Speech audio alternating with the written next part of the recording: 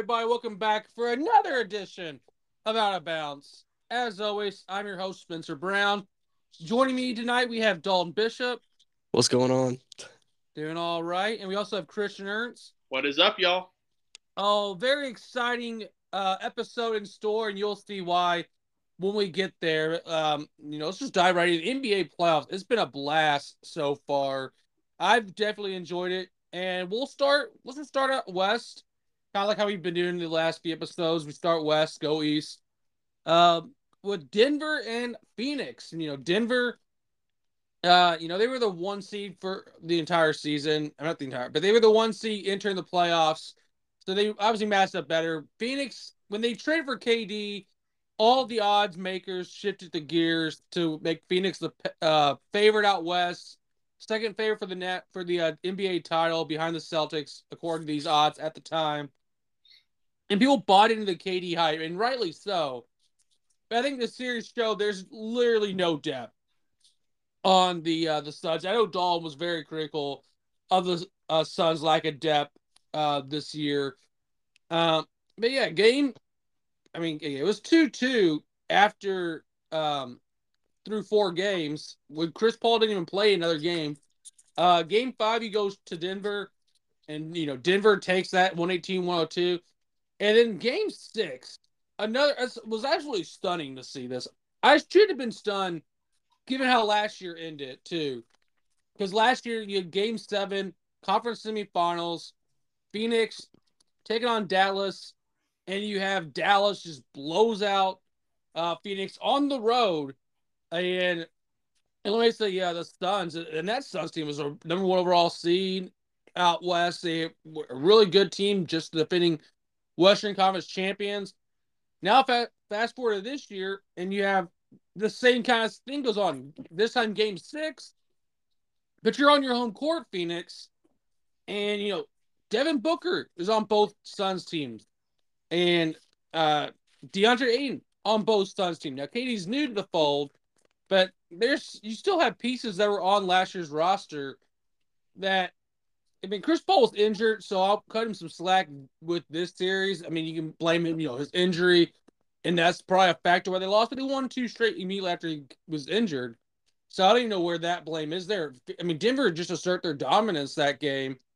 And the second straight year, Phoenix closes the year out at home, losing by 25 this year. I forget the exact margin last year, but it was a blowout at home. And from your crowd, like I said, embarrassing couple years if you're Phoenix there. Dole, anything you want to add to the Phoenix Suns and Denver series? Yeah, I'm stupid for picking Phoenix to win that series. I'm an own hypocrite. I can't listen to my own advice. Yeah, it's incredibly that I really do. I say one thing and then I turn around and get influenced by something else, and it just completely wrecks my entire way of thinking. But to this series, I think Spence, you mentioned. I said when the trade went down, I was like, they don't have any bench, and it, people are like, oh my gosh, this makes them title contenders and blah blah blah blah. I'm like, I don't know if you've noticed, but like the teams that advanced, they have benches. They have bench players that, they go 8, 9, 10 deep. Um, the Nuggets, I think they literally play 10 players every game, or if not 10 players, maybe like 8, 9. Um, having a bench matters. I mean, rely on your star players. And I think that's something when people saw the trade initially going back earlier in the season, they just completely missed because, it's all about the stars. It's all about the stars, which proves to me with, the Nuggets beating the crap out of the Suns is that it's not all about the stars. It's more than that. So I think this one doesn't really shock me. And I will say that Denver completely earned it. They were they were one of the best teams all year, and they came in and they did what they were supposed to do. They took care of business, and that's how a team should play. Um, I think you're supposed to be one of the best teams, and you show that you're one of the best teams, and that's what Denver did. Um, I think this upcoming series is going to be a little bit tougher, but regardless, um, for the Nuggets, the first two rounds, the Clippers, and then excuse me, not the Clippers, the Timberwolves and the Suns. You were the better team, and you did what you're supposed to do. That's really all you can ask for as, a fan or, coach, player, like the ownership. When we're watching these games, guys, I mean, it's worth noting teams that are really good. They go in, and especially in playoff time, they go in and they do their no funny business. There's no, we're gonna keep them around for a little while, just because. No, you just do it. Um, and so that's kind of. I'm not really going analytical with this series, but I feel like, you know, from you know, from like the heart, like a very opinionated perspective, I feel like Denver just owned this series essentially. Yep. Chris, anything you want to add on the Suns falling in 6 games to the Denver Nuggets? Well, my preseason predictions absolutely sucked because I thought Memphis and Phoenix would be two of the more dominant teams in the playoffs. And in fact, the two teams went through those that are in the Western Conference Finals, Nuggets and Lakers. But I think Phoenix, I was too high on them just because I thought, okay, we've seen before where if they just have your 3 to 4 dominant players, you don't need to have the greatest bench of all time to to go far into the playoffs. And Denver is just well oiled. That Jokic shouldn't have to be dropping 40 every single night to give this team a chance. They have great players like Porter, like Gordon, and others, and it really makes Denver dominant and scary. Um, I thought with KD, Chris Paul, Devin Booker, on paper, it's like, wow, that's a great three-headed monster. But injuries to Chris Paul, early injuries to KD, not getting the chemistry right, it does sting that Phoenix has been so close for a while. And once again, they couldn't get further than they were the last couple of years. So it's stings for Phoenix, and now they're possibly going to trade away Chris Paul, see what they can get out of that deal, get some more rotation guys. Who's going to join Phoenix? I think they're going to try and keep KD and Devin, but who else are going to add into that squad? And it could be a contender once again in the West next year. But for Denver, Jokic is on another level. Porter is doing really well. Really, Denver is just in the prime position to make it to the finals and possibly even win the entire thing. So it really does sing for Phoenix because new ownership and a whole bunch of drama over there. But for Denver, they're advancing and they have a really good chance to be crowned the champs this year. Yeah, I mean, and also you kind of lose like Phoenix. They have a new ownership, and Matt Ishbia decided, just a few months on the job, like literally day one of the job, he's swinging the Kevin Durant trade. Now into the season comes around, and he's firing Monty Williams. Monty Williams has been terminated from the Phoenix Suns. It's a really weird dynamic now that I know a lot of our listeners probably don't follow hockey that closely. But like hockey, it seems from my limited hockey like following, there's the revolving door at coaches. Like the UC teams make the cup final one year, and the next year they're firing their head coach, like middle of the season. Like hockey, it seems like it's a very short shelf life. And now basketball, it seems like it's turning that way here. And I'm not gonna say I don't understand what happened there. Like Ishbia came in, he probably wants to bring his guy, quote unquote, in. You see this in like other sports where like a team brings a new GM and a new head coach. It's like, hey, like some positions, some players, they're susceptible to being cut or traded because they want to get their own guys in there. And it's unfortunate because like when Monty Williams took over the Suns, they were horrible. They were one of the worst teams in the league. They were always picking high in the draft. Then he comes in. It's 2019-20 year. COVID hits, but Phoenix gets invited back to the bubble. They go undefeated in the bubble, but they missed the playoffs because they were just a half a game away from, I believe it was Portland or Memphis, one of those two teams. So they qualifying for that play-in game that they had that year. Phoenix uses that momentum. They build on it. They have one of the best records in the league the next year. Make it to the NBA Finals. Go up 2-0 before falling to Milwaukee. Then last year, like I said, best record in the league, 64-18. Game 7 at home in the conference semifinals. Dallas is blitzing you, and they are just literally Luka and Jalen Brunson. Like, those are the two guys I have at the time. I mean, obviously got 5, but you know what I mean. Then this year, Phoenix, same situation.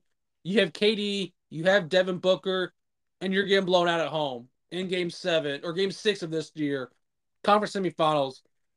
If I was Ishbia, if I was in like Phoenix's shoes, I'd probably bring him back for one more year because there's no harm in that necessarily. Um, I understand why though. Like you get blown out at home, nonetheless, 2 straight years. Then yeah, someone needs to probably be blamed for that. And it's easy to blame the head coach, not the players. So it's easy to change the coaches. Um, and Monty, he's been a successful coach, even in his days with the New Orleans, then Hornets, and then they changed to the Pelicans while he was their head coach. Uh, Again, he made the playoffs twice though, his first year and his last year there, and they got swept, so they changed gear. Um, and I hope he get bounced back on his feet. Someone will probably hire him if he wants to get hired this offseason. I know he said he wants to take time with his family. Uh, and if you don't remember, in 2016, when he was an assistant coach with the Oklahoma State Thunder, his wife tragically died in a car accident. So it's been, that's been a long time since that happened. It's still, I mean, losing a spouse has to be devastating to him. And so again, I don't mind him taking time with his family. If he wants to get back into coaching this year, I'm sure even like Milwaukee, who defeated him in the finals, they fired their head coach Mike Budenholzer 2 weeks ago. If they would have, it'd be really ironic for them to bring in the guy that they defeated in the conference in the NBA finals, excuse me, that year. But yeah, Monty should have no shortage of suitors. Should he decide that he wants to get back into coaching right away next season. But like I was telling you guys earlier this week in our text messages, there is a lot of NBA free agent, for lack of a better word, coaches out there. That like there's a few openings that these coaches will make some organization very proud, I believe. But Dalton, your thoughts, reaction when you saw Monty Williams was being fired by the Phoenix Suns? Um, Kind of sort of like the same thing. Um, just it's a business, and I guess you gotta. It's just one of those things that um you gotta move on. It's just how it's gonna be. And I feel like he'll probably get a job somewhere else. Um, but yeah, I really don't have anything else.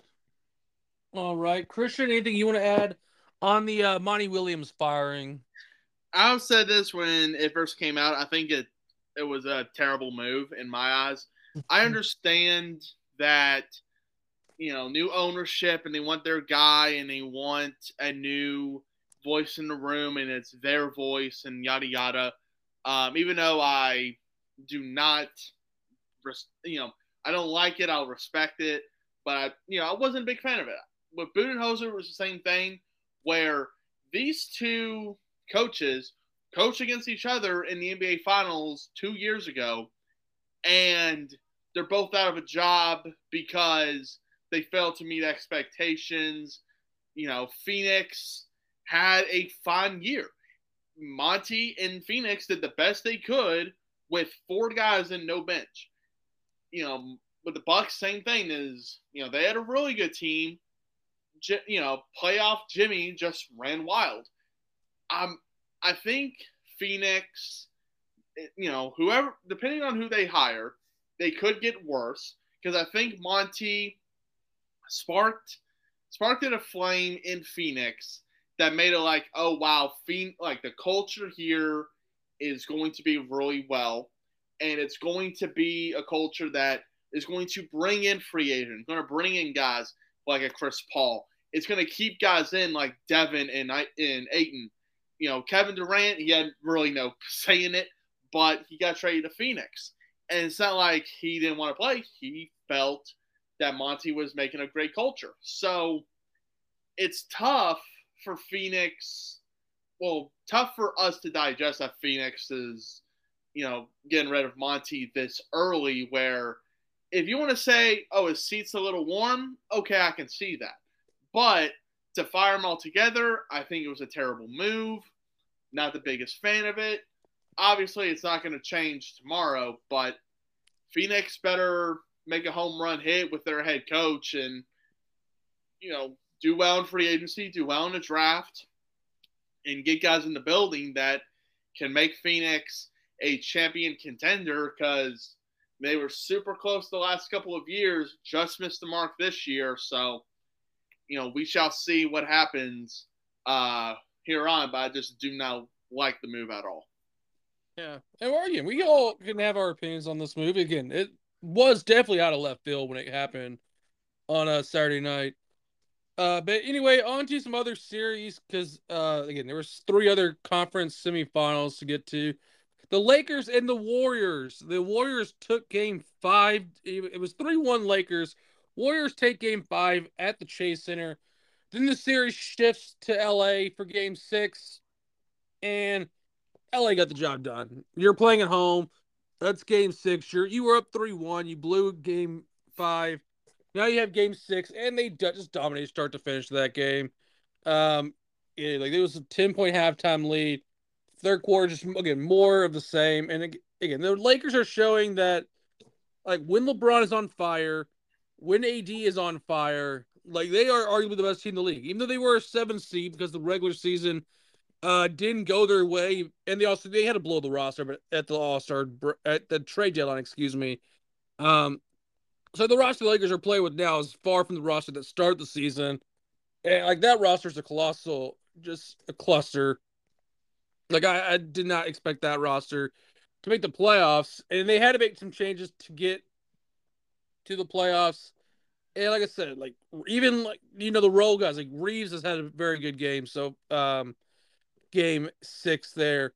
You have D'Lo, who's had a really good game. Lonnie Walker's come to his own this series too. And the Lakers will take on the Denver Nuggets in the next round here.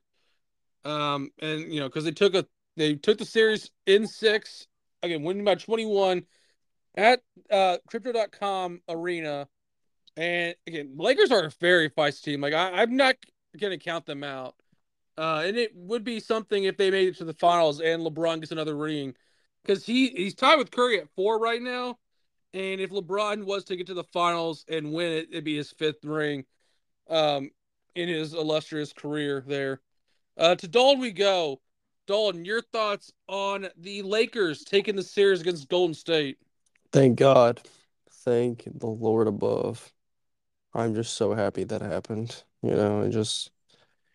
was like one of the only series I actually got right, and I felt pretty good, the entire time. I really think I had a minor celebration, and it's nothing against Golden State, but it's just time.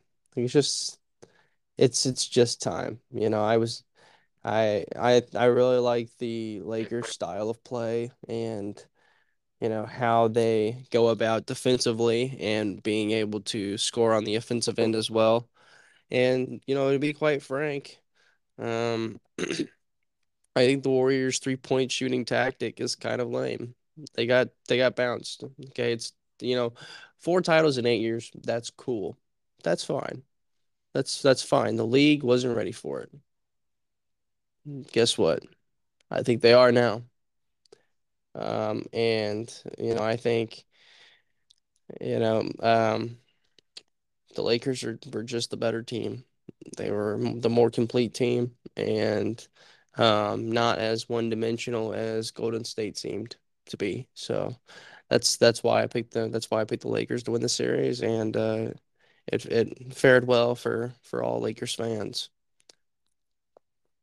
All right, Christian, your thoughts on the Lakers taking down the Warriors in 6 games? It wasn't a shock to me. I did pick the Lakers to win, I assume. I forget at this moment.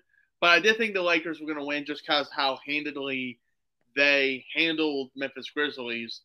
And, like, LeBron is playing at a very high level.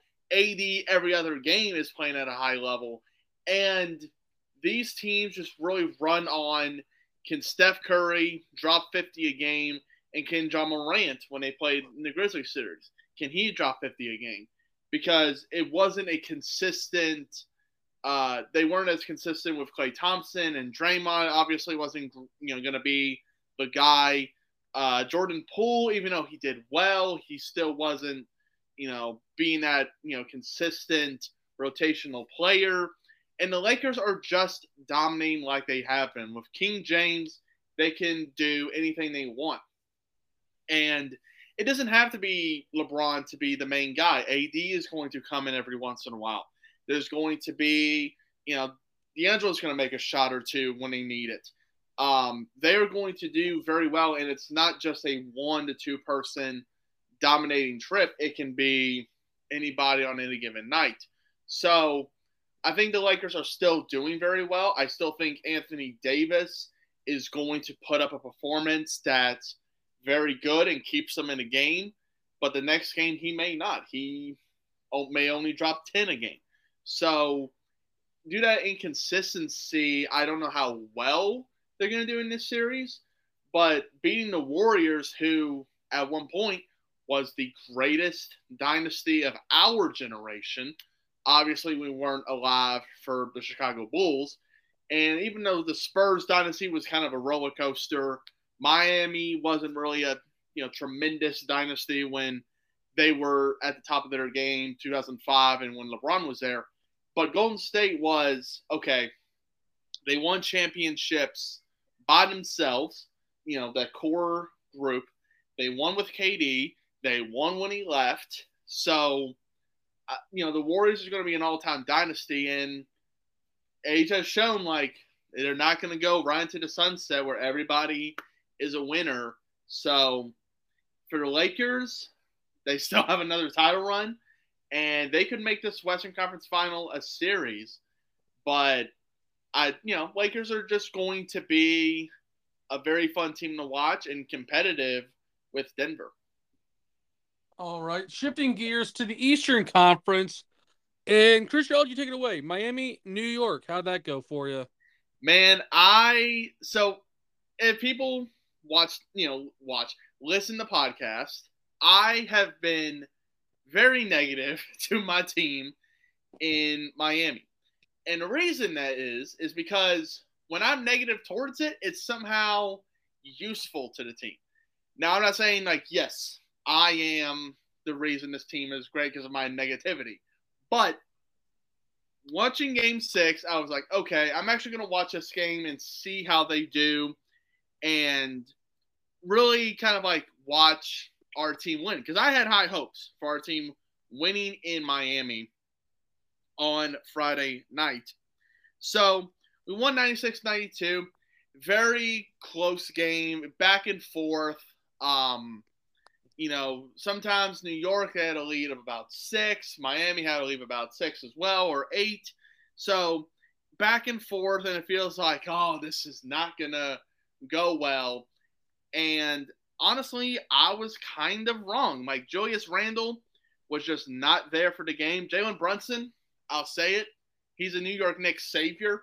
Had 41 points against us, and he dominated. If Julius Randle could hit more of his shots, if our defense was not as good as Bam and Jimmy were on defensive level, it could have been a different story, and we could have watched a game 7, and it could have been different. But playoff Jimmy was still a very, very good game for him. You know, he was 7 of 22, 0 for 3, but it's still team led 24 points. Bam had 23. You know, and I think Miami really played a good enough game to beat the Knicks. Because the Knicks, I mean, they're going to be that same thing like the Warriors and the Grizzlies at a time where Jalen Brunson has to be the guy. Because Julius can put some points up there, but going 3 from 14, not typical for the second best player on the New York Knicks. So for Miami, we got lucky, and I'm loving this run that we're on. You know, we had a 5-game series against Milwaukee, 6-game series against, in my opinion, a worse team. So could our gas be winding out? Maybe. But the fact that, we were in the semifinals and now we are in the Eastern Conference Finals is amazing. Excuse me. And, you know, my hopes are like, holy crap, Miami was an 8 seed, had no trust in them, had no belief in them, and they are making it this far.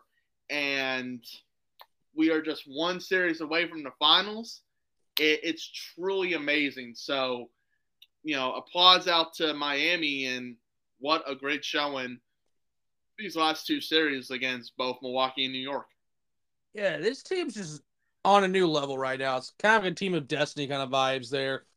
Becoming just the second 8 seed to advance to the conference finals. Only other team is the 99 Knicks in a lockout shortened year where they only played 50 games. Again, still an 8 seed conference finals, and that team made the NBA finals, actually. Very impressive. And game 6, like you said, low scoring compared to, like, you see some high scoring games this series. And like, Jimmy Butler, like, I mean, he's played with guys that a lot of them were undrafted.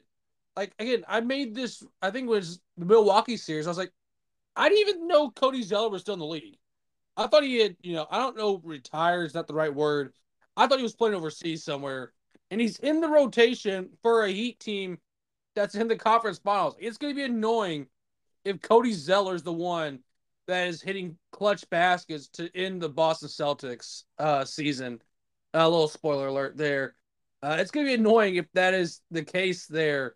Again, Zeller's a fine player. Don't get me wrong there. It's just weird. But I'll take a victory lap here. I said Heat in 6 before the series started. I did not buy into the Knicks hype. I said Heat in 6. That's what it was. And I'll take that victory lap there. Dalton, your reaction to Heat's upset, and I won't call it an upset, is on seeding though. Upset over the New York Knicks. Yeah, you can put upset in quotations. I think on paper, most people were going to pick the Miami Heat despite the seeding. If you just looked at the team, top to bottom, I think anybody except for myself and Christian, because he hates his team, we're going to pick the Knicks to win the series. And the Heat had previous success, okay? They did pretty well in 2020. I say pretty well, pretty well. And you got to look at who they are as an organization. Okay, they're more stable, the whole 9 yards than the Knicks are. And so me picking the Knicks in 7 games was kind of wishful thinking on my part, and I just wanted to ride the Knicks train until I couldn't anymore. Um, but I mean, congratulations to the Miami Heat. I mean, that's just, you know, I think the Miami Heat gets like they don't get talked about enough as being, how great of an organization they actually are. Um,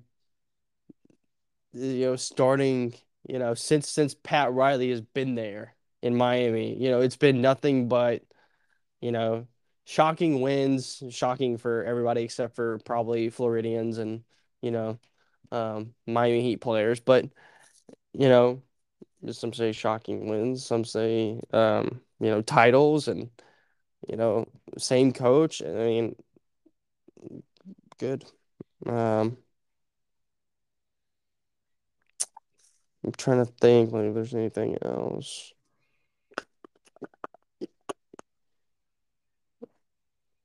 But I mean, yeah, dude, it's gonna be a good conference finals, I feel. And I think but also on the other side, you gotta give the Knicks credit for their, you know, good season, how it ended. Especially with, who they have on their roster. It felt like, most people picked the Knicks to get bounced in the first round. So the fact that they were able to make it to 6 games in the semifinals, hopefully they can make some changes to their roster and get back at it next season. Hopefully get to the finals or to the conference finals, excuse me. But yeah, yeah, congratulations to the Heat. They deserved it, and I'm looking forward to their performances in the conference finals. All right. On to the final conference semifinals. The only series that went to 7 games. The Celtics and the 76ers. And again, last week we recorded, it was the day after game five. And game five, I'll admit, it looked very pitiful. It was one of the worst performances I've seen by the Celtics in a while. And I was very down on the team. And even game six, like partway through the game six, I'm watching it and I'm just amazed. I mean, it's a low scoring game, which usually you see low scoring games for game sevens. This is a rare. I mean, even like I said, Heat Knicks game six was low scoring. This one 95-86 final in game six. And it was, Tatum was awful for 3 quarters of that game. Really 3.5. Then the final minute of the game, he hits 4 straight 3-pointers, finishes with 19. Like he came alive in that late in the fourth quarter to propel Boston to a victory to force game seven. And other credit to Joe Mazzulla, game six, he made changes. He started Robert Williams over Derek White, which, yeah, you may look at as like, okay, Robert's a big man, White's a guard. But yeah, I mean, we need the big depth in the front court to try to slow down Embiid. They also went with a 7-person rotation. Grant Williams fell out of the rotation in game six, in game seven until garbage time. That was, you know, Missoula's a rookie head coach here. He was the interim coach for half the season, and now he's the full-time guy. He's making changes, and it helped Boston win. And in Game 7, I fully believe that if Tatum, that late last 4 minute stretch there in Game 6 helped propel Tatum to a huge Game 7, where he dropped 51 points, breaking Steph Curry, who set the record just 2 weeks ago, becoming the first player to score 50 points in a Game 7. And then Tatum drops 51 on Mother's Day. 51 points, 2 steals, 5 assists, 13 rebounds, and another kicker, no turnovers by Jason Tatum. Yeah, 51 points and no turnovers. That's really hard to do. Boston didn't turn the ball over that much. And, it was at halftime, it was a 3-point game. And then Philadelphia comes out, hits a three to start the second half, excuse me. It's 55 all. And then Boston goes on and again, I'm not joking when I say this, a 28-3 run to start after the game was tied, to propel that lead up. And if you're into this kind of stuff, if you look at the Sixers social media page, they tweeted out a video of Tobias hitting the 3-pointer to start the half, saying like, "Oh, great start to the second half." They then deleted that video. They never put a final score graphic out there. Earlier today, I did check. They had put out like one of those, you see teams do like, thank you for our fans for, a great season. We came up short of our goal, et cetera, et cetera. But they never even tweeted. They tweeted once in the second half and then delete the video because of how bad that game got. And I think it's more embarrassing not to do that. I'm also being paid to Philly because, Philly Boston, it's a rivalry. And there's some big question marks if you're Philadelphia, though, because Embiid's never made the conference finals. Hell, the team hasn't been there since 2001. Harden's a free agent, very well could leave. You got Tobias Harris, who I think, in my opinion, I think he's overpaid, but also I do agree that you're worth whatever someone's going to pay you. And Philly agreed to pay him this money, but I think that there's better ways to spend your money on a guy than Tobias Harris, despite him being the leading scorer in Game 7 for Philadelphia. Like, it was a pitiful performance. Harden was single digits in Game 7. Embiid did not live up to the MVP hype. I mean, he deservedly won the MVP. I'm not trying to take that away from him because he deservedly won it with his regular season performance. Um, but unfortunately, in the playoffs, he just did not show. And that's why Philadelphia is on the, they're going to play golf now or go to Cabo. I don't know what they're going to do. But they got to reevaluate the future here because it is coming up quickly. Like, Embiid's going to be 30 next year. And he's a big man who's had injury issues. You got a lot of question marks, Philly. But Boston, fifth time in 7 years, all of the Jaylen Brown career, fifth time in Jaylen Brown's career that we are going to the conference finals. And now it's the third time in 4 years. We're playing the Miami Heat.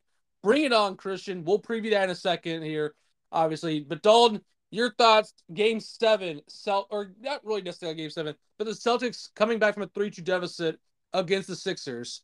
Yeah. First of all, congratulations. Congratulations. I know I've said a bunch of we're not gonna say controversial. We're gonna say you could say you could say dumb from your perspective. Probably dumb. I'm gonna say different things regarding the Celtics and how they play, especially off the ball, especially like off the pod, like when you and I supposed to just like shoot it. But I think good job. I mean, that's what you're supposed to do. Like Philly was not supposed to have a chance. Okay, there's a reason I picked them to win in 4 because I didn't think that Philly had a chance. So, but hey, you won in 7 games. Good job. Now it's time to go do it again. It's time to go do it again. All right. If this is it, if this is your year, no more excuses. Spence, you listed the statistics. Five times you made it to the Eastern Conference Finals. I'm pretty sure that's what you just said. 5 times in 7 years. 5 times in 7 years. All right, this is it. Okay, you guys are the Boston Celtics, title town. Okay, you got a 32-9 record at home. Uh, this is the conference finals, just like last year. You're supposed to take care of business. Okay, do not. I repeat, do not let this series go on longer than it is supposed to. I'm telling you this, and as I hope for, I guess for both sides, um, this will probably go to 6 or 7 games, but I think Boston showed that they, have potential here to completely blow teams out of the water as they have for the entire season, pretty much. And so they've been here before. So it's like, I don't know. I feel like even though people are like, oh my gosh, we've done it, it's like, you know, let's get back to work. Like it's not over. I don't think Boston Celtics fans cheer for, hey, we made it to the conference finals. Woohoo! Like Spence, I really don't think you go to nights like you go to sleep thinking, wow, what an accomplishment. Like that was peak Celtics right there. We just made it to the conference finals. Like, no, I think you really want a championship. Um, which I think that's also natural. Like, especially if you're a Celtics fan or just a Boston sports fan, you're used to winning titles.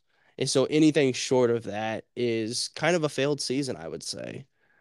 Um, I'm going to move on to talking specifically about Jason Tatum because I know I have gotten some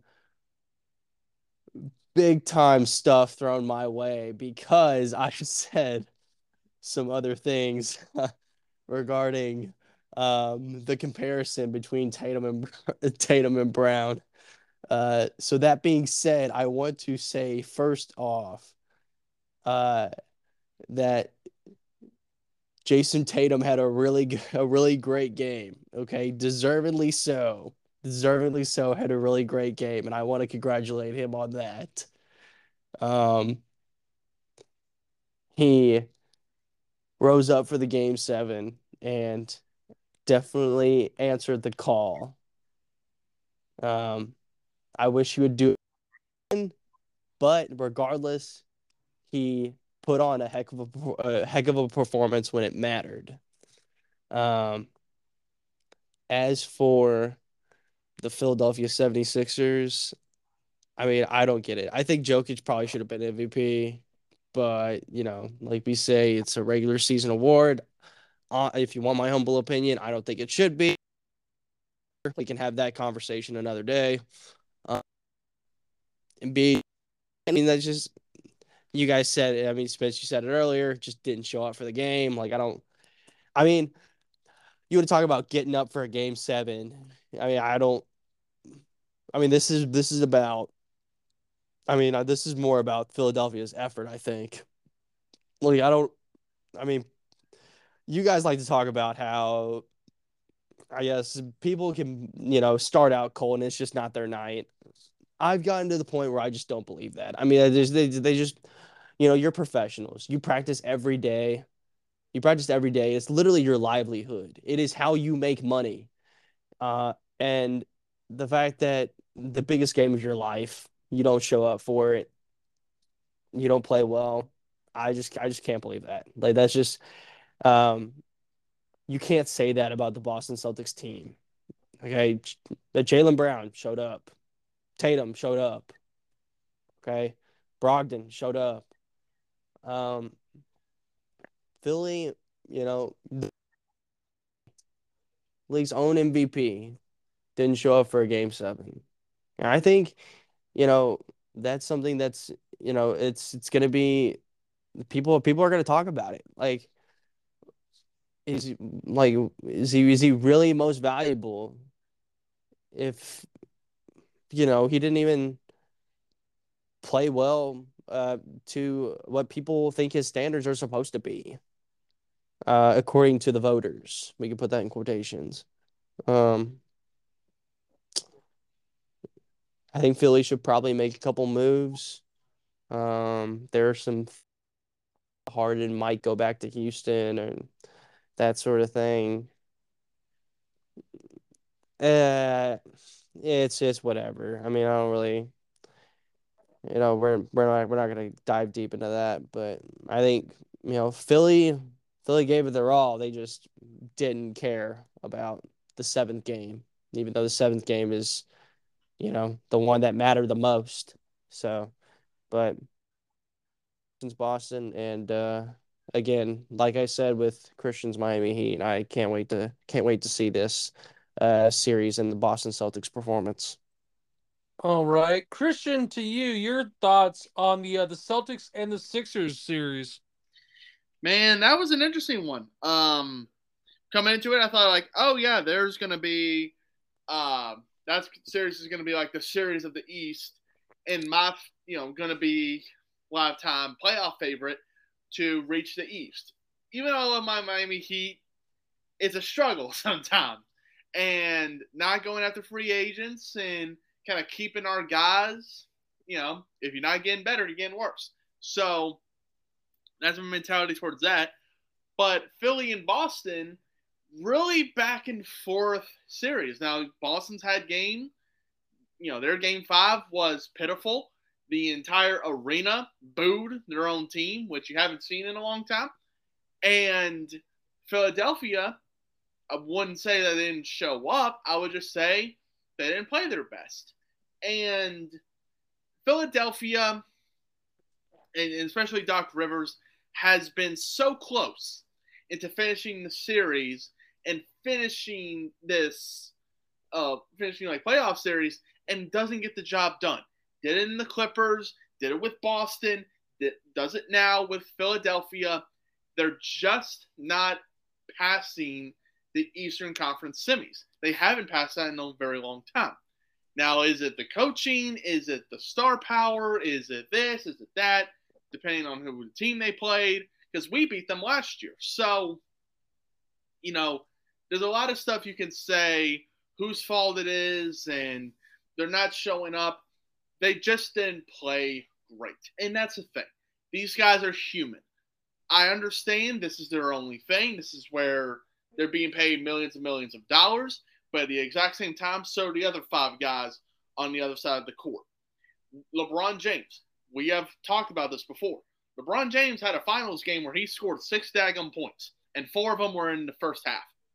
Like, you scored. He's a human. He's a human. Joel Embiid, yes, as the star, he should score more than 15 points. 100%. James Harden did not play great in Game 7. Not saying they didn't show up, just things didn't go their way. We would say the exact same thing if the roles were reversed. Oh, Boston didn't want to show up. Oh, Jason Tatum is terrible. Or Jason Brown just didn't care. I'm not that kind of guy. These guys are human. Now, yes, could they have played better? Yes. Was the season a failure? Not really. To be as far as you can get to the Eastern Conference semis is very successful. Now, yes, how sport fans and how the media is going to take it, if you don't win the championship, you failed. Right? That's how these fans think. But if you're getting close, if you had an opportunity, then I don't think it's a failed year. You're getting better some way. You learn something new every single time you get on the court. So for Boston, it was great. They really turned it on these last 2 games. Jason Tatum scoring 51 points, even though there's a person in this podcast that does not believe Jason Tatum is the best player on Boston Celtics team. That I hope shows it.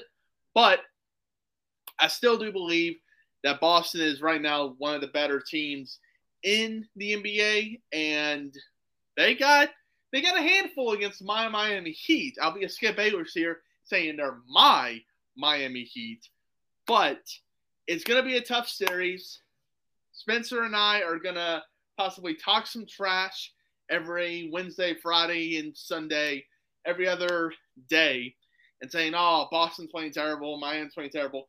I'm actually going to go buy in. Like, I'm going to watch my Miami Heat hopefully beat the Boston Celtics and go into the NBA Finals. A little trash talk right now. But for Philadelphia, obviously need to try and figure something out. If the Bucks moved on from Budenholzer, who won an NBA championship recently, Suns want to fire Monty Williams, who's been to an NBA Final championship game recently. Philadelphia, I think you got to cut ties with Doc Rivers. Everybody's doing it. It's a copycat league in NFL, NBA, MLB, NHL. Every single league is a copycat off of each other. Philadelphia is next for letting Doc go and seeing what's out there. So it'd be very interesting to see a former Eastern coach, like maybe a Nick Nurse or a Budenholzer, if they want to coach, come into that situation, or a Monty, who knows. But Philadelphia, they failed. I was going to say failed again. They were not able to reach the Eastern Conference Finals. Boston did. Let's just see what the odds-on favorite takes on the least odds-on favorite in Miami Heat, who's plus 1,500 in betting, which, we'll take those odds. Final Four, I'm proud of it. So, Spencer, let's play ball. Can't wait. Oh yeah. But before we dive into that series, though, we do have a series out west that we need to preview, and that is the 1-seeded Denver Nuggets the 7th seeded Lakers. I mean, gosh, we never have seen a team that was in the play-in tournament win a series, and now we have two in the conference finals, and very well could be the finals. If upsets happen. Again, I get Lakers and Nuggets is not your typical 1-7 matchup. Um, if memory serves, I don't know if we've ever had a 7 seed even in the conference finals. I would need to look that up in a second here. Like I said, I know the 8 seed. We've had two in the conference finals before the New York Knicks. Lakers might be the first 7 seed in the conference finals. And you got a Denver Nuggets team led by two-time MVP Nikola Jokic. And I've been kind of on this again. I picked before the playoffs started. I did say the Grizzlies because I was buying into that hype, even though there were so many factors. I should not have picked the Grizzlies to win that series. But oh well. Nuggets was my West runner up. Like I had the Nuggets making the conference finals. I thought their row was pretty easy. It showed like Timberwolves. Even though the Suns made it kind of interesting. Again, that's just that. But I made the comparison to Giannis. Giannis wins two MVPs back to back, and then the next year he's not the MVP winner, but they make a run and they win the NBA title. Like I don't know if Jokic will get it done here, but if they advance, I do think they'll beat the Lakers though, and I think it will be done in 6. I don't think it goes to 7 because in 7, I think anything can happen. You got LeBron James on the other side there. In LeBron in a game 7, home or on the road, I am going to take LeBron in a game 7 more often than not.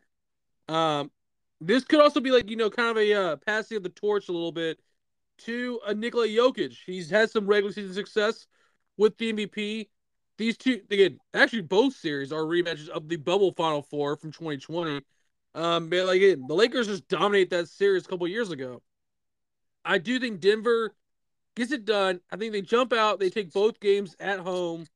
Would not be totally shocked though if the Lakers win, but I think Denver goes up 2-0. I think they probably still game on the road there. Game 5 might go differently. Um, but either way, I think Denver is the better team here. I think top to bottom there. You got Jokic, you got Jamal Murray. Again, both teams, they're in the conference semifinals or conference finals, excuse me. They both deserve to be there. But give me, like I said, Nuggets in 6 games there. And I think Denver advances to their first ever NBA Finals. Dalton, to you next. Nuggets and Lakers. How do you see that series going down? I see the Lakers winning this in 6 games, and here's why. We talk. I mentioned earlier that the Lakers, um, since the trade deadline, they've made pretty good move or played pretty good moves defensively, and I like their style of play. Um, and I think Denver is pretty much like a mirror image of that, but instead of, I guess, like they both pass the ball really well and play really good defense. The coaches are making really good adjustments as well. So, I mean, I figure, of course, uh, the Lakers got to take one game in Denver at least. They got to take one game, before going back to Los Angeles. And I just think when it comes down to it, that LeBron and Davis and Anthony Davis, going to find a way to get it done. And Darvin, um, after the trade deadline, the Lakers seem like a way different. And they have a certain way to win, and I just feel like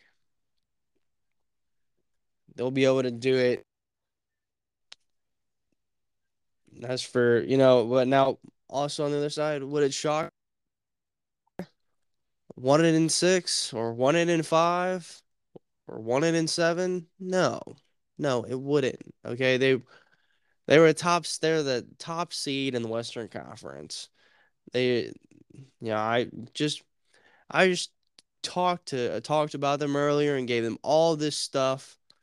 So no, it wouldn't shock me. But I'm Lakers to advance to the NBA Finals, and I'm gonna take them to beat the Nuggets in 6 games. That's just my pick, and that's just what I think is gonna happen. All right. Before I go give it to Christian, I have done a little bit of research in that time period.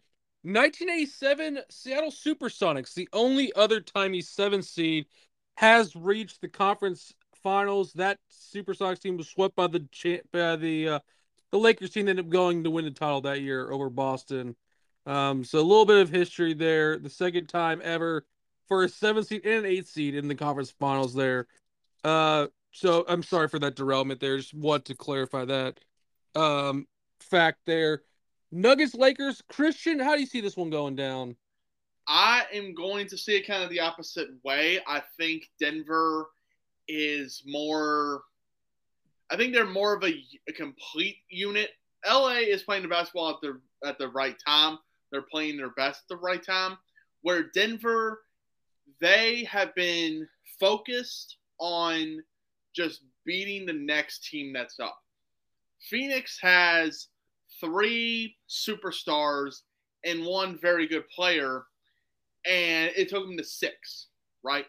They pretty much handled Minnesota. And with the Lakers, yes, they have, many people's opinions, second best player of all time in LeBron James. Very good player in Anthony Davis. Great rotational player with D'Angelo Russell. They have great weapons on that LA team. But Denver, I think they're more focused. I think they understand for the last couple of years, they've been close, but because of an injury or because, of games not going their way, they have failed to reach that mountaintop. I believe they look at the Lakers and like, this is a historic franchise with historic players, bona fide Hall of Famers on their squad. They need to make an impact, and I think they will. I don't think it's going to be easy. I'm going to personally take the Nuggets in 7. I think this is going to be a tremendous series. I think LeBron is playing for about his legacy. I think Denver, they are, Jokic and the squad are playing to make Denver more than just a really good team, a finals contender. We always say, okay, Denver's going to make it, but are they going to be the champions? Denver, I think, is focused. I think they're determined. I think their eyes are on the prize, and they have to go through the Kings of LA, go through the Kings of the NBA, and they got to pass the Lakers in order to succeed in what they want to do. So I got the Nuggets 7. I think it's going to be a great series. It's not going to be an easy series at all for any team. So I get the Nuggets winning this one. Yeah, that again should be a fun series. Every game in that series on the ESPN family of networks, either ESPN. There's I think one game 3's on ABC. But yeah, check your local listings for that series. The Eastern Conference Finals, all the games this year on TNT. And again, if you're new to the podcast, then this is a little fun fact for you guys out there. If you're a day one listener, you may notice this or know this. We've been doing this podcast since 2020, right when sports came back. Christian was not one of our, but he joined the fold shortly after when the NFL season came along. In that span, since we started this podcast, we've had 4 NBA conference finals, 4 NBA basically seasons. We had the bubble season and then 3 full seasons now. 3 of the 4 years we've been doing this podcast, we have had a Celtics Heat conference finals. It's got contentious at times. We had the Heat win the very first year we were doing this podcast. Just a few months in, the Heat made the NBA Finals. We had last year's Celtics Finals run. And again, we've been friends for a long time, but we've now had 3 out of 4 years we've been doing this podcast, Christian, where our teams are in the conference finals. How about that? That's incredible, and that just shows how great these cultures are in Boston and Miami. These franchises are breaded on championships or getting into that championship picture. And like Miami, my team was kind of dead in the water. Not a lot of teams or not a lot of people thought they were going to be good, and they've outshined it all. So it just gives credit that Boston and Miami are just the 2 best teams in the East right now on a franchise culture level in the franchises out East. Yeah. again in 2020, like I said, the Heat win it. They just dominate that series. Last year came down to Game 7 in Miami because Miami was the 1 seed last year, and Boston gets it done there. We'll throw a little curveball here. Dalton, you have no dog in the fight this year. How do you see in this series? I mean, how do you see Celtics and Heat going down, Dalton? Great question.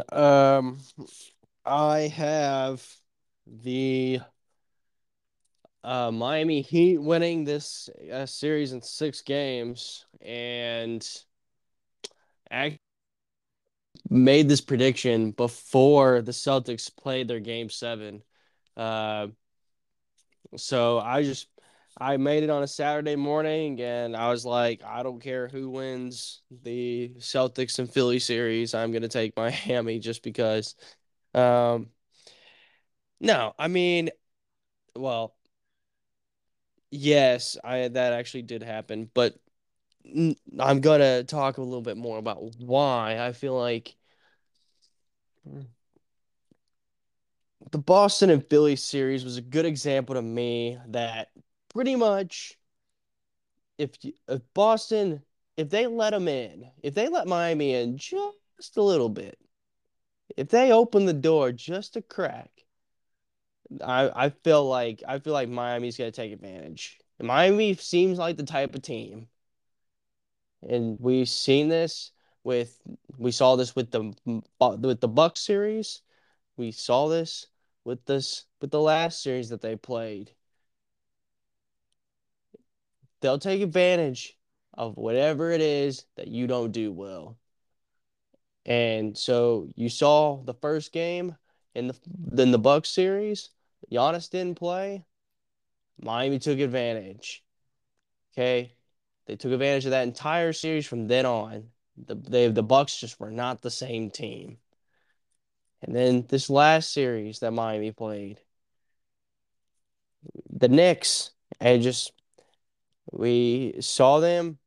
They had to win it in 6 games, and the Knicks hadn't won in Miami at all for that entire series. Miami took advantage. The Knicks couldn't win on the road, so they won at their home place. And so I feel like for Boston, it's going to be very, very crucial that they check off every single box that they need to in terms of really, really giving it to Miami if they want to have a chance to win this series and make it to the NBA Finals. Because I feel like Miami's playing with house money right now. They're the 8th seed. Okay, Christian said it perfectly. They're not supposed to be there. Okay, I feel like the pressure is all on Boston for them to get it done. They made it to the NBA Finals last year. The guess, and most people would assume, make it back to the NBA Finals this year. Miami's not supposed to be there. So I said it before and I'll say it again. They're playing with house money. So I feel like they don't have any pressure. And I think the Heat are more dangerous when there is no pressure. Because Jimmy Butler can just play. Bam can just play. Struss can just play. Vincent. And their coach, Eric Spoelstra, can just coach. He is one of the best coaches, I figure, in the league at making adjustments. And we've seen it this entire playoffs. Okay. I picked against Miami and they proved me wrong. And I'm not doing that. I'm not doing that here. So I taken the Miami six, and it'll be a rematch of the 2020 NBA Finals. All righty. So I am gonna go a little differently there. I'm going completely different. I'm going Celtics, but I'm going 7. I believe that was exactly what I said last year was Celtics in 7, and that's what happened. I mean, I think last year those two teams were very evenly matched. And it showed. Like you had last year, you had rookie head coach Ime Udoka taking on Eric Spoelstra, and Spoelstra was able to capitalize because he's just a great X's and O's coach, great coach overall in everything. But Boston had the talent. They tried to choke it away in Game 7 last year on the road, which would have infuriated me. I still think Jimmy Butler hits that shot every time it goes up, even though I know he misses it. And there were times last series where Doc Rivers, I know he's been around a lot longer in the coaching profession than Joe Mazzulla, who's only 34 years old. Again, rookie head coach because of the situation he was thrown into. But Doc Rivers was out coaching Joe at times this year. And I'm fully expecting Eric Spoelstra to out Coach Circles around Joe Mazzulla this series and just throw in different matchups or rotations or stuff that he just is not expecting just because it comes with being a young and inexperienced head coach whose only previous head coaching experience was at the D2 level a few years ago. Before again, he's been in the G League, he's been around on the NBA benches, but again, Joe Mazzulla is in a tough situation here. I do think they'll get it done just because Tatum and Brown is one of the best duos in the league there. Even though Hero may come back this series, um, again, Jimmy Butler's fantastic. Kevin Love, he knows what it takes to win an NBA title, get to the NBA Finals. I saw a stat. He's never lost the Eastern Conference playoffs because every year he made it with Cleveland, he had LeBron by his side. He made the finals. He never made the playoffs without LeBron before this year when he gets bought out, goes to Miami. Minnesota never made the playoffs at all in Minnesota. So Love's a playoff. He has success. Even though his numbers may not show it this run, he knows what it takes to get it done in the playoffs. Gabe Vincent, Duncan Robinson, Duncan was a big piece of the 2020 bubble run. Last year kind of fell out of the rotation a bit. Max Strus, he's been phenomenal the last couple of years. So, okay, I will not count Miami out. I said it before the play-in. Miami worries me a bit. First round, Miami, had they won, I would have said Celtics in 6 because I know Jimmy Butler's taking a game or two. I've seen 2 rounds of Miami. They look really good. It's going to be a game 7, I think. And I'm going to be, just like last year, I'm going to be worried about that game going in because even though Boston's a better team, record says so and everything, Miami's just very physical and they'll muck it up and they'll make it a lot more competitive than anyone probably thinks it should be. But again, I can't pick against Boston. Give me season 7. Christian, excuse me. I know you picked against your Heat the first 2 rounds. Are you going to continue that trend of picking against your boys? Now, I picked against them and they won. And if I pick for them, they may lose, which I will say on this podcast, and I will just do this future. If Miami's in the playoffs, I'm just gonna go against them always. I'm gonna go Miami. I gotta go my boys here. Like, we have done super well, and I can see us running out of gas a little bit. We won some, high scoring games against Milwaukee, and then kind of, dwindle on against the Knicks. Won, but we still dwindled.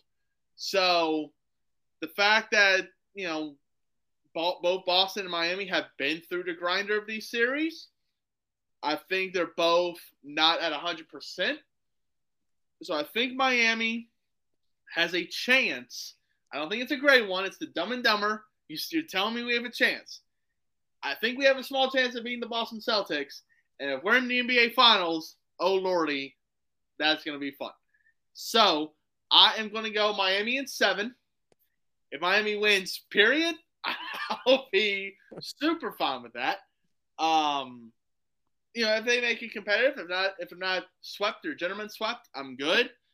And I want a game 7. So, because Spencer and I off the podcast have been talking, like, we got to clear our schedule to meet on Monday night and watch either his Celtics blow it or my Heat coming from an 8 seed to NBA Finals. So I can't wait for it, but I'm going to go with my boys, and it may be a bad decision. Yeah, no, again, I think this is what we did last year. Last year, we unintentionally were watching Game 7 together, and it was fun. Again, it's a Monday night in a couple weeks. Should there be a Game 7? But we will definitely do something that we can to get together and try to watch that game, even though it is 8:30 start time for every single game this series. A little bit late there. Lastly, on the NBA side of things, another unfortunate situation. John Morant just keeps coming with a lot of controversy. You would think he learned his lesson last year, like when a few months ago when he was suspended, kind of indefinitely after flashing a gun on Instagram Live at a Colorado nightclub. Um, you know, there was multiple instances that came to public light there. Um, Ja went to a facility in Florida, trying to handle stress, anxiety, well being, etc. It all seems like when you do what you just did, and again, John Morant, for those that are unaware, just a few days ago was shown in a car with a friend on Instagram Live again, and he just whips out a gun, like kind of it looks like a handgun. It looked like from the video, um, and just kind of whips it out there. And his friend kind of, if you look at it, kind of shoves the video down, like, "Hey, like you can't be doing that." Like he kind of was maybe looking out for his friend's well being there. Um, he's been suspended from team activities, best the off season, so like nothing's going on. But like Woj was reporting, I believe, on NBA Countdown before the Celtics Sixers game yesterday that there's going to be a double-digit game suspension next year. Like Gilbert Arenas back in like '07, '06, whenever that incident happened, he got a very lengthy suspension. You're now a repeat offender if you're John Morant here. A few months ago, you had this incident happen. You met with Commissioner Silver. You went to counseling, at least we thought you did.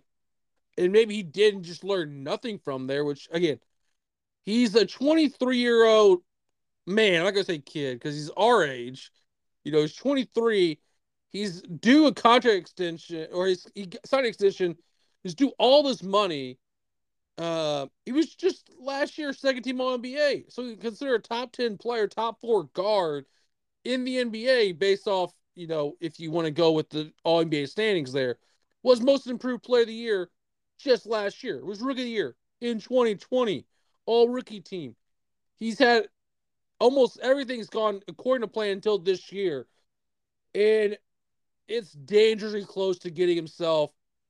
Again, it's dangerous if he keeps going down this path.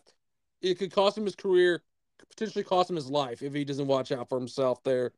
And it's sad to see that this is happening, twice in a 2 or 3 month span there. And, you gotta hope that he gets, the help he needs. He learns his lesson because I don't want to see anyone go down this road, especially, I don't want to say because it's like this guy's talented.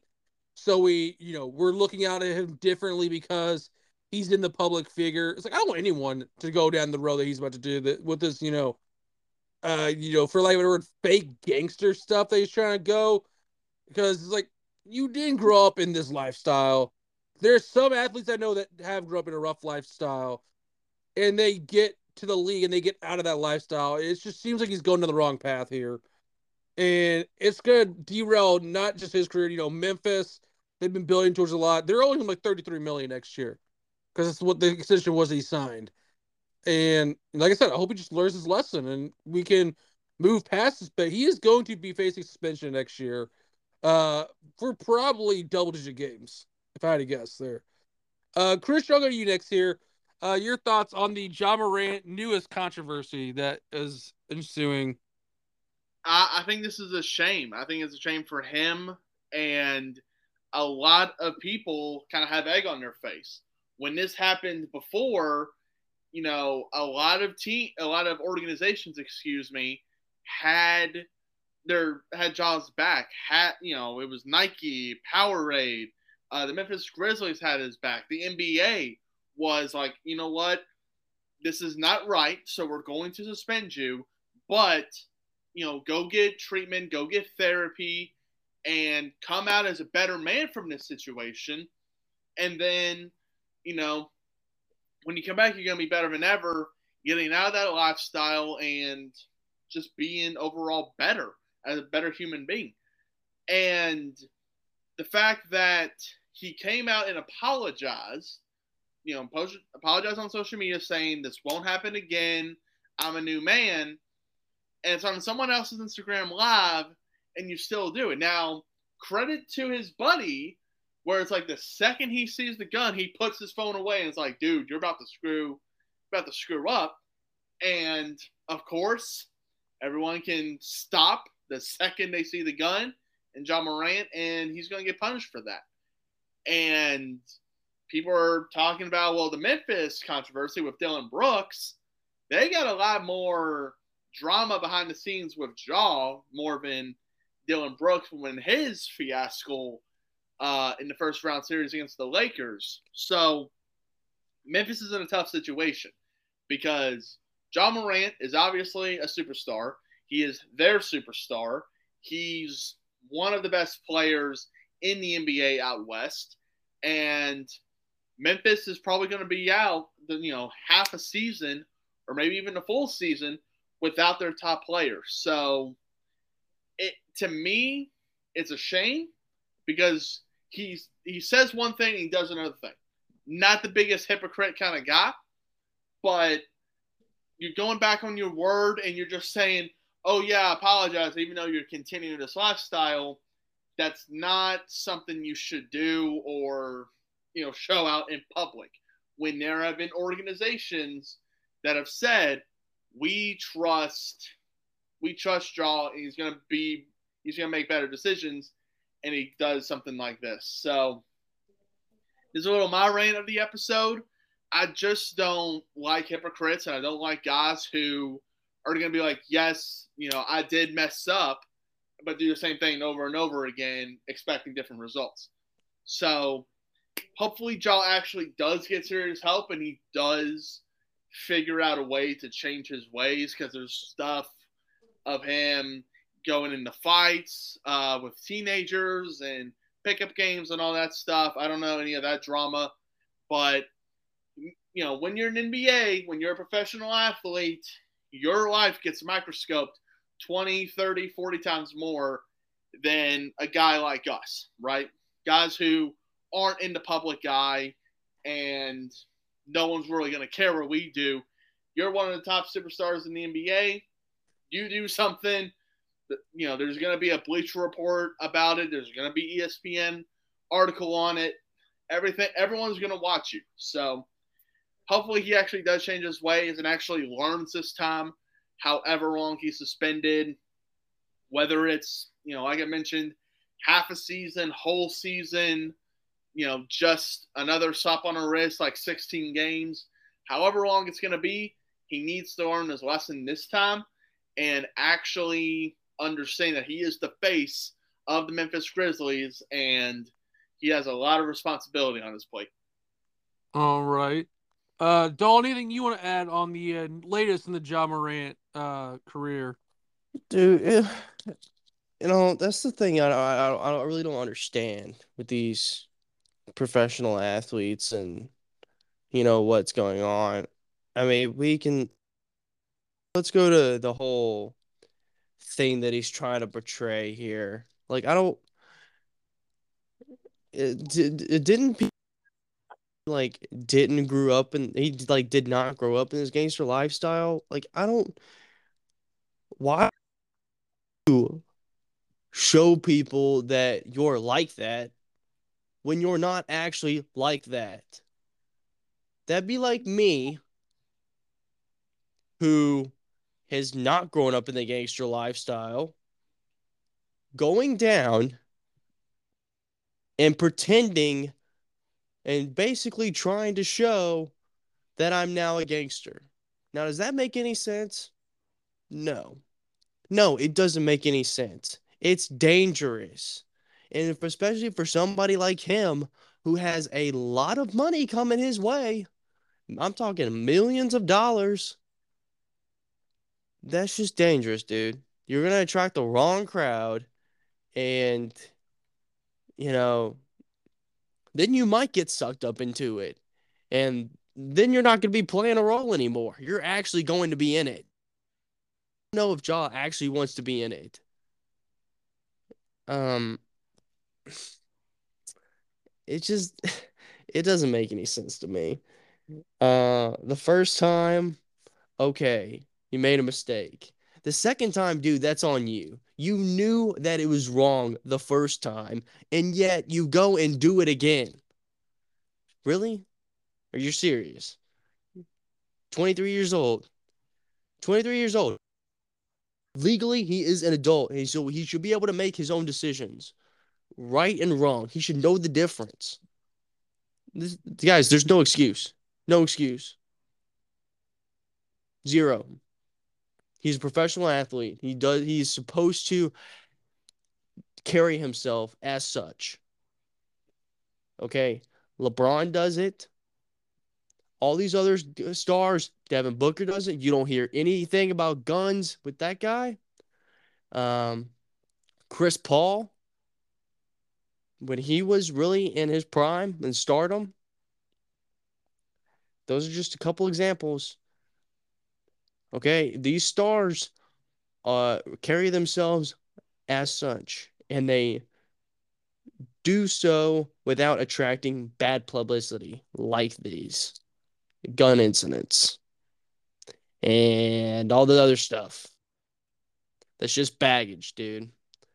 And from a team organization perspective, that's not attractive. We've seen it in the past. You get suspended, and then suspensions lead to releases. And guess what?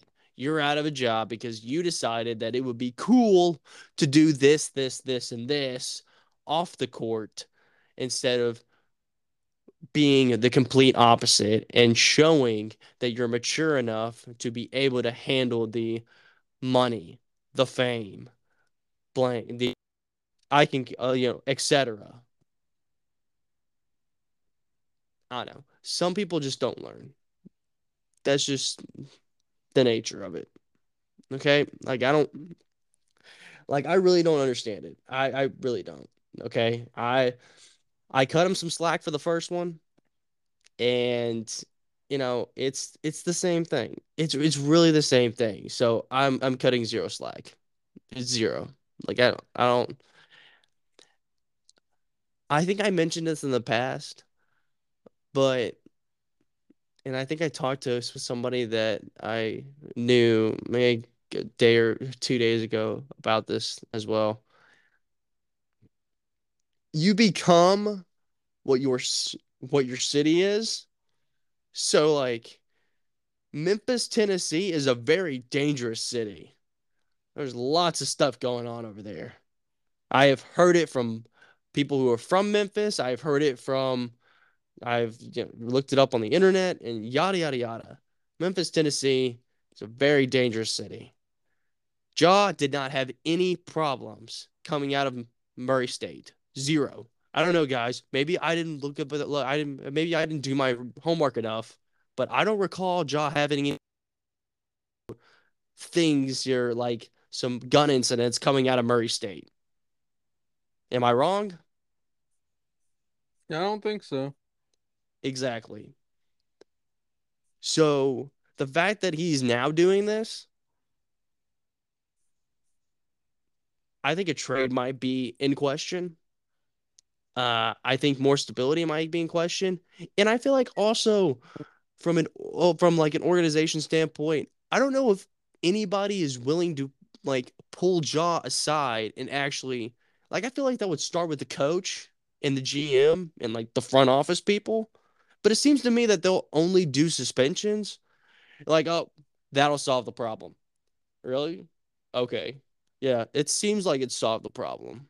It really has. No, it definitely hasn't. It definitely hasn't. I think it's just a whole crapshoot. Like it's just the whole situation and anything regarding the Memphis Grizzlies up until this point is just bad PR. It's just all bad. Nothing good. You have the Dylan Brooks stuff, and then following that with this Jaw stuff that just keeps on coming. I mean, dude, it's the gift that keeps on giving. And the Grizzlies are supposed to be this young up and coming team. Like everybody loves a young and up and coming team. Yeah, when they do what they're supposed to do and they don't have bad PR off the court. All right, Whatever. thank you, thank you for that, Dalton. Uh, So that's gonna wrap up our NBA segment. Again, we are recording this the day before the NBA draft lottery. So we have no clue who wins the lottery and gets to potentially select Victor Wembanyama.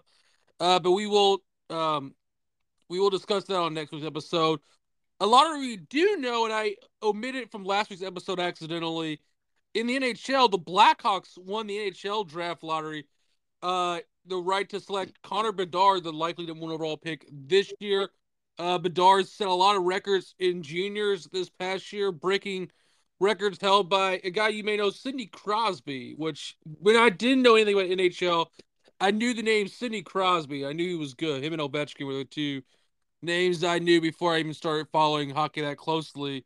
So there's that. There, the Blackhawks NHL lottery winners this year. Into the playoffs, we've had some very fascinating series. I think last week when we recorded, Florida had advanced. They took Game 5 in overtime. They're continuing their dream season. Carolina Hurricanes, they've advanced. They won that series in 5. Vegas taking out Edmonton in 6 games. I believe it was 2-2 last time we talked. They took 4-3 in Game 5, 5-2 in Game 6. And then actually while we were recording, Game 7 of the Stars and Kraken series was in progress here. The Stars, they were trailed the series 2-1. Actually, Kraken took Game 1. They took Game 3 to go up 2-1. The Stars then win 2 straight, go up 3-2. Seattle forces a Game 7. And then I got to give a credit to Jake Ottinger, the goalie for the Dallas Stars here, 24 years old. Game 7, you're playing on your home ice there. And Ottinger had a hell of a game there. He gave up 1 goal very late in the game when it was a empty netter for the Kraken, so they were playing a 6-on-5 advantage there, and they punched one through. Ottinger's had a hell of a series there. I think Dallas might be the team to beat there. They advanced. So you have Dallas and Vegas, two teams with coaches that have been around the league, but coaches new to the current team there, including a very interesting factor here. Again, a little intriguing if you're not super familiar with hockey. If you need a reason to, maybe invest your time or get into this, Dallas is coached by a guy named Peter DeBoer, who just last season was coaching Vegas, and Vegas fired him when they missed the playoffs there. DeBoer took over late in the COVID season before the suspension. He leads them to the conference finals his first 2 years. Is the year he takes over, the shortened year, and then his first full year they missed the playoffs entirely. And like I said, NHL has a very short leash. He's fired last year. DeBoer goes to Dallas, a Dallas team that was in the Cup final not too long ago either. Um, in fact, so yeah, he joins Dallas, who made the Cup final in 2020, and now he's taking on his former club there. Another interesting storyline: Bruce Cassidy. He was with Boston for 6 seasons there, including one Stanley Cup final loss in 19 there. Boston elected to fire him last season after they lost in the first round. Again, a move that I didn't necessarily agree with at the time. Boston brought in Jim Montgomery. They set the record for points in the regular season. They flamed out in the first round, and now their former coach is in the conference finals, taking on Dallas with a chance to go to the Stanley Cup finals again. So there's that. You have Florida Panthers on the other side here, who led by Paul Maurice, who was a longtime coach for the Winnipeg Jets, a Panthers team that last year won the President's Trophy for best record, elected not to bring back their coach because they had to fire their first coach because he was associated with the Blackhawks and the whole scandals that went down with them in the 2010s. They, the interim coach wins the President's Trophy. They don't bring him back. They go out hire Paul Maurice. They're in the conference finals. Then you got Carolina led by Rod Brindamore, who's been there for some time as the head coach there, even played there at one point. So it's going to be a very fascinating, I think, Stanley Cup playoffs here. If you put me on the spot to give a prediction here, I'm gonna go Dallas takes down Vegas. I'm gonna go that in 6 games there, and then man, Florida's just been on fire this year. Uh, I do think the run comes in. I think Carolina in 5. Give me that. So Dallas in 7, Carolina in 5. That is my prediction for the Stanley Cup playoff, and we'll see how that goes. So on to Dalton racing. What's going on in the world of racing? Yeah, dude, we had a couple races this past weekend. It's not going to be as long of a segment as it was last week. Of course, I had to cover the Kentucky Derby for our local listeners. Um, but as I predicted, and actually not very impressive because I've said this for, I don't know, since our racing segment started this year. Uh, Red Bull is just far and away better than everybody else. But Max Verstappen has won the Crypto.com Miami Grand Prix. That happened on the 7th. Congratulations there. Um, and if I had to take a guess, I feel like this weekend on the 21st at Qatar, I feel like Sergio Perez is going to win that race. So they're just gonna go back and forth, and it's not even going to be a competition at this point. Um, everybody else is just racing for second. In terms of actually technically racing for third, because I feel like Max and Sergio are just interchangeable at 1 and 2. Um, I think Let me see. I feel like there's more. Let's go ahead and go to the standings real quick. Um, oh, by the way, you can watch the guitar race at 9 a.m. on ESPN2 if you're up at that point. So, by all means, go for it. But I mean, if you don't like watching F1, then probably to just turn it on. Um, our standings here. We'll go with the drivers first, and then the constructors or the teams. Max Verstappen has 119 points. Sergio Perez has 105. Fernando Alonso with 75, and Lewis Hamilton with 56, and Carlos Sainz with 44. Um, to the constructor standings, Red Bull is leading all teams with 224 points. Number 2 is Aston Martin with 102 points. And number 3 is Mercedes with 96. Yeah, pretty what's the word I'm looking for? Um, pretty chalk when it comes to this sport. So I'm gonna move to NASCAR now. And try to talk about that for a little bit. This past race was in Darlington, South Carolina, which can be a very, very uh, interesting race. Uh, they say it's one of the most unforgiving races due to its tight turns and sort of like that. Um, but